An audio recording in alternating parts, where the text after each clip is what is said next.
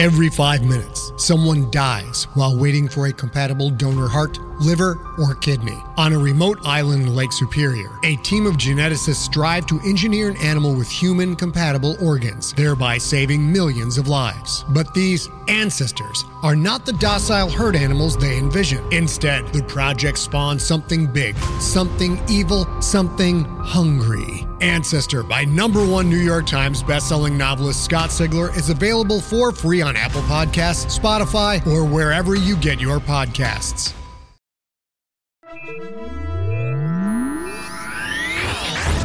Lightspeed. Hello, and welcome to the Lightspeed Magazine Story Podcast. I am your host, Jim Freund. Lightspeed Magazine is edited by John Joseph Adams, and our podcast is produced by Skyboat Media. Today's story is A Pilgrim's Guide to the Lighthouse of Quvenle, the Seer, by Lina Rather, narrated by Gabrielle DeCure. This story is copyright 2018. Lina Rather is a speculative fiction author from Michigan, now living in Washington, D.C. She wishes she could say she has a dog, but alas, she lives under the tyranny of landlords.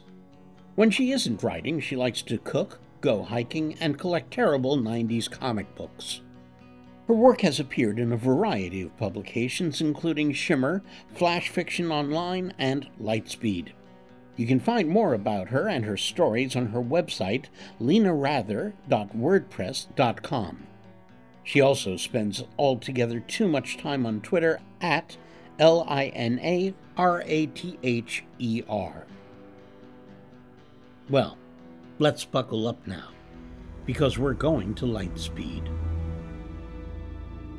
A Pilgrim's Guide to the Lighthouse of Quvenle the Seer by Lina Rather. Your guidebook says, "Do not ask which ships the lighthouse guides." It's the same old joke everyone makes when they come, and the sisters who care for their prophetess Quvenle will not laugh. The other pilgrims will not laugh. You will not feel any less uncomfortable, and you'll feel silly for selling your house and all the memories left inside to buy your passage. To reach the edge of known space, you have shed it all. Your job, the house, everyone who knows your name. Everyone has doubts here at the end of the line. The lighthouse is a needle nearly black, visible only because of the nearby binary star system. Its builders died long before humans walked out of the primordial sea, and they took their secrets with them. It transmits a radio pulse every 18 minutes in every direction, and no scholar or theologian has ever been able to explain how that works. If you are watching from the porthole of a docking ship right when a pulse goes out, you can see the point of the needle glow red. This is why it is called the lighthouse. It's good luck for a pilgrim to see the light. Stories say this means you'll find what you came for. You don't know what you came for, and it doesn't matter, because you missed the light. You're bent over your guidebook instead, trying to reason yourself out of this. When Quvenle the Seer was Quvenle the Explorer, she found the lighthouse. She has told no one what happened when she docked and entered, but she survived in the obsidian halls for 4 years and only emerged long after everyone had given her up for dead. The lighthouse has bestowed upon her, and her alone, the gift of sight. Your first day, your guidebook says, you will encounter someone weeping. You are sitting downstairs, eating plain rice and fried banana with chopsticks.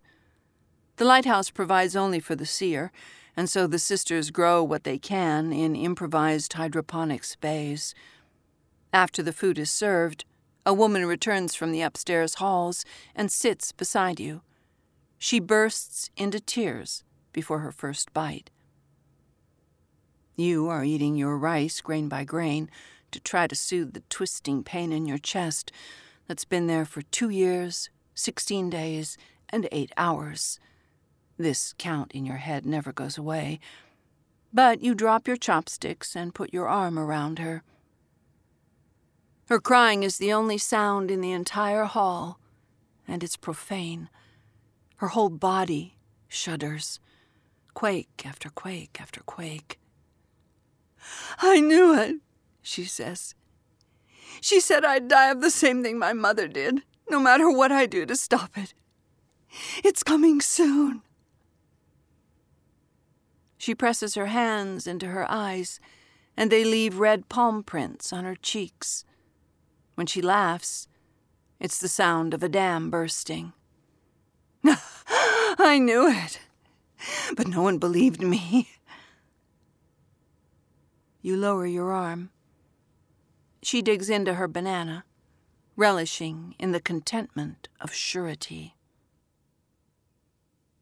On the second day, your guidebook says, you will think about leaving. You stand in the docking bay, pressed up against the glassy wall in the shadow of an archway, as if it will keep you and your lack of courage hidden, watching those who have already met the prophet board. One woman brought her child, an infant swaddled in dark blue cloth, embroidered like the star-dotted emptiness right beyond the hatch. She holds him close and coos into his curling hair like he needs soothing, but he is startlingly, inhumanly quiet. You wonder if she ascended to the seer's chamber with him, if Quvenle knelt close and whispered into his ears. What would a child who had heard the future before he could speak grow into? You never had children, but now you wonder what yours would have looked like, what you would have whispered to them to get them to sleep. All at once, it's too much. You turn away from the shuttle. One of the caretaker sisters is watching in the hall, and your eyes catch. She is silent, of course. 2 days here, and you have heard only one of them speak, and only when it was necessary. They smile painfully, like a storm breaking still water. The sister holds her hand out towards the shuttle, an offering. Go home, if you like. You turn your face away. This is not a test. The lighthouse holds no trials. There are no desert crossings, no riddles, no sacrifices to be made. No 3-headed monsters to fight, no prayers to speak, no weighing of hearts. No one is turned away. When you watch the shuttle doors close, it still feels like a test. You could leave. You could go home, build a new life on the splintered remains of the old. You do not have to hear what Quvenle sees ahead for you. When you watch the shuttle take off, thrusters glowing as blue as that sky that you remember like a dream now, something like old scar tissue, or the last of your fears, tears itself free. The sister is waiting for you, and you follow her back into the lighthouse. Quvenle cannot tell you if your baby will have blue eyes. She can't tell you how to earn your fortune or whether your mother's marriage to a third husband will go well. She prophesizes only catastrophe, rare cancers, a child's death, tragedies that split your life in two. Pilgrims come for reassurance, to know that their deepest fears are valid. On the third day, you ascend. You turn over your offering, 2 chickens preserved cryogenically at great expense. Livestock can't stand the lighthouse. Raised here, the chickens would go mad before their first laying. Cows refuse to stand and give milk like sour yogurt. Pilgrims bring animal protein, to be rationed out like sugar in wartime. A sister walks you up the winding stairs to an open hatch. A sign instructs you to bend your knees and jump. For an instant, gravity grabs for your feet and your stomach lurches. Then its hold stretches, strains, and finally snaps. You float into the darkness, where Quvenle waits cross-legged, drifting. When you come close, she takes your hands, and your frictionless spin stills. She touches your temples with her thumbs. Her hands are as cold as the black glass walls of the lighthouse, as cold as the vacuum itself. This is not at all like being touched by a person, though it's been a long time since you have sought anyone's touch. For the first time, you shiver. You hold your breath until her hands fall back into her lap. She turns one palm up on one thigh, and then the other. There's no sound here. You can't even hear the beat of your own heart. I see nothing. You will live a life of perfectly ordinary happiness. When you cry, your tears spin around you in dewdrops. 2 years, 19 days, and 6 hours ago, you would have found this beautiful. Now it reminds you of a hospital room. A phone call that nothing could be done. A grave.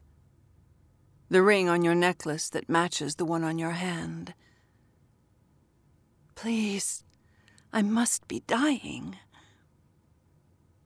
You're only 35. You have so much more unbearable time. Now you understand why you came. You wanted someone to tell you this would be over soon. Daughter. She looks no older than you. Rumor is when she dies, the sisters will take her thumbs and her eyes for reliquaries. After your wife died, you signed papers to have her corneas transplanted, to have her brain sliced microns thin and studied. No one will remember her name, though you wake up every morning with it in your mouth. This is only pain, not death. Please. You could choose to die. You shake your head. You see? Then you've chosen to live. She squeezes your hands. Comfort rituals, muscle memory, have forgotten. This comes with the still human part of her, and not the part of her that is the lighthouse. And that is why you start to believe it. Go home. I've promised you an ordinary life. Find it.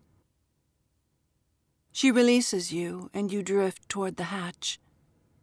When gravity takes hold again, you fall flat on your back in the hall and lay there on the glistening stone, while your body relearns mass and momentum. A different sister waits a polite distance away. When you stop shaking, she takes you to the cafeteria, where you cry silently into a bowl of rice and string beans, just like you said you wouldn't. A new pilgrim watches you with wide eyes. He finds you later that night in the corridors and corners you between the bathrooms and your bed. He smells salty, like fear. Tomorrow, you know, he will linger in the docking bay while you climb onto the shuttle and choose his path. Did you find what you wanted? Yes, you tell him. Even though it might not be true. All you have is a return ticket to a place you weren't sure you would ever want to see again, and the possibility of an unknown future. One step out of the dark.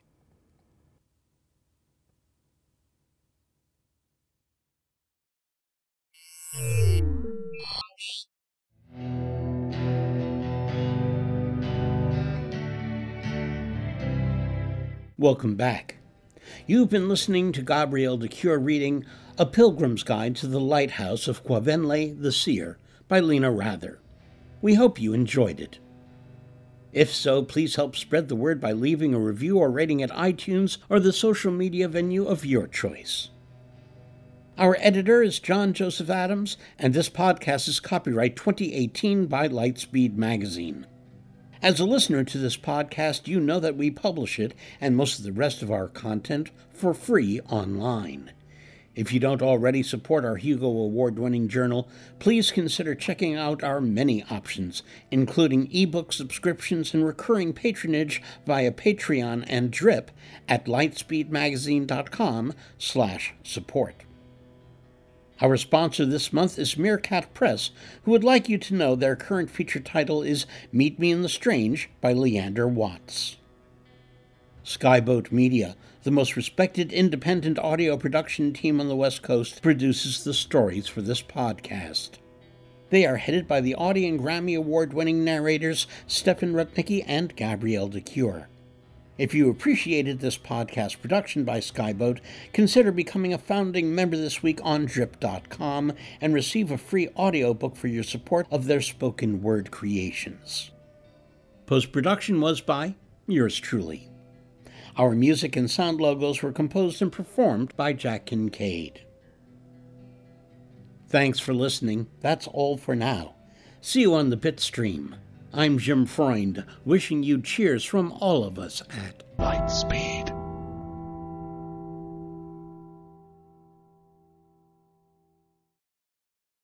Hey there, this is Justin Bartha. I made a funny new podcast, King of the Egg Cream. It has the greatest cast in the history of podcasts with actors like Louis Black. I'm torn by my feelings for two women. Bobby Cannavale. You can eat it, or if someone hits you, you can put it on your cut. Melanie Linsky. I wonder what these marvelous things are that look just like boiled chicken feet. Jason Ritter. I can break things and pick locks and kill people. Michael Stuhlbarg. The whole point is to inspire people that they should make themselves better. Ari Grainer. No, don't whet its appetite. What are you, an idiot? Me, Justin Bartha. That's not just any egg cream, that's a Lemke's special. And all narrated by the hilarious Richard Kind. This is the story of Harry Dalowitz and how he rose from nothing to become New York's King of the Egg Cream. So if you like funny true stories, come listen to King of the Egg Cream, available wherever you get your podcasts.